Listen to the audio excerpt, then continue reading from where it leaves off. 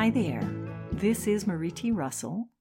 Welcome to the InnerSelf.com audio version of Where Are We Now? Quick Tools to Regain Inner Peace, written by Constance Kello, and excerpted from her book, The How to Inner Peace, A Guide to a New Way of Living.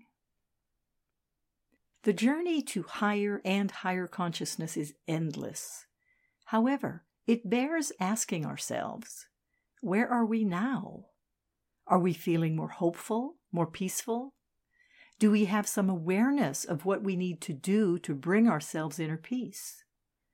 Do we know what impedes our inner peace and how to go beyond those impediments? Have we come to a better understanding of who we truly are, the one self? Anything that is not of peace is not of our true self. To move into an abiding state of peace takes as long as it takes. The good news is that we have likely already made significant progress. At times, we will feel the quiet bliss of peace. At other times, this inner peace will elude us. This is to be expected.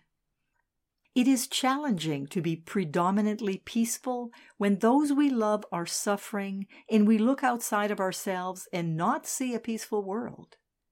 We need to heal ourselves in order to be of greater service to others, and to help heal our world so we experience world peace. We need to extend our inner peace to others.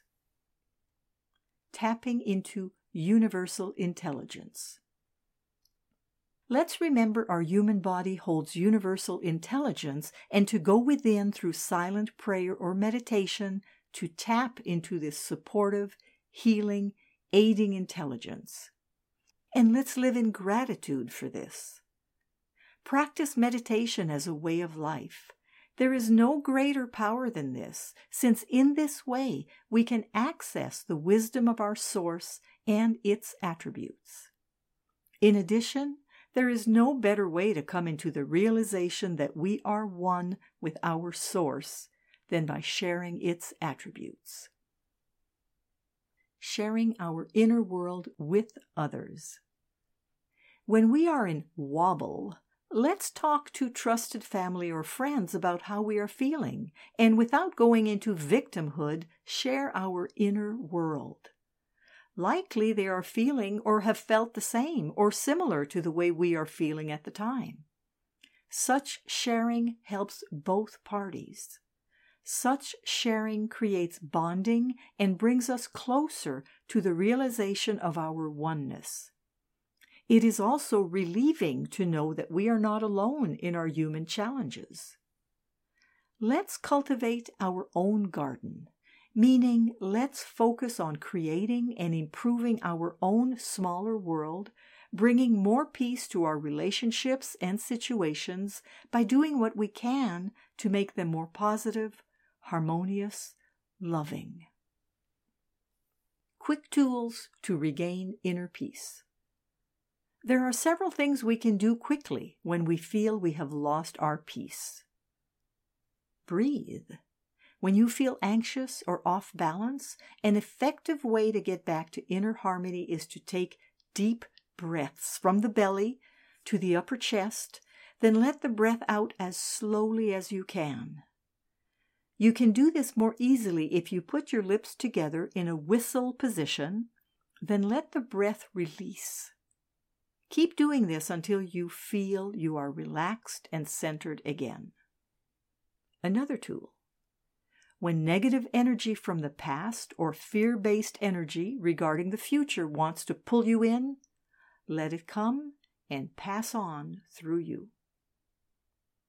Also, bring yourself back to the present moment and notice that in this present moment there is almost always peace.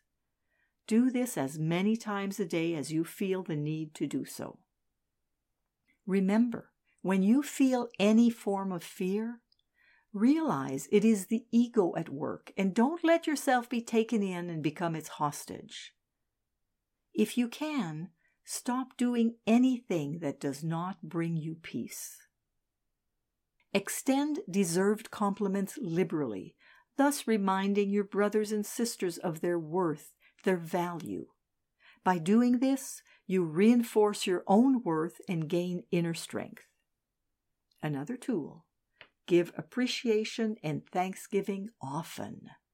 This raises your vibrational level, bringing you to a higher state of consciousness. Or light a candle and remind yourself you are the light. Another tool is to have fun, thereby reminding yourself of the joy of your true being. And have a cup of soothing tea. All affects all. Both the mystics throughout the ages and now quantum science confirm that all is joined with all and so affects all, regardless of time and space that may appear to separate us. As some or many readers achieve greater inner peace, this will assist all readers to experience the same, and because all affects all, non-readers as well. In this way, there is the possibility we can reach the critical mass required to bring us lasting inner peace and peace to our world. This article was written by Constance Kello, author of the book The How to Inner Peace, A Guide to a New Way of Living. The article was narrated by Marie T. Russell, publisher of InnerSelf.com. We hope that you have enjoyed this article. For over 30 years, we at Inner Self have sought to encourage new attitudes and new possibilities. For more inspiration, visit us at InnerSelf.com. Thank you.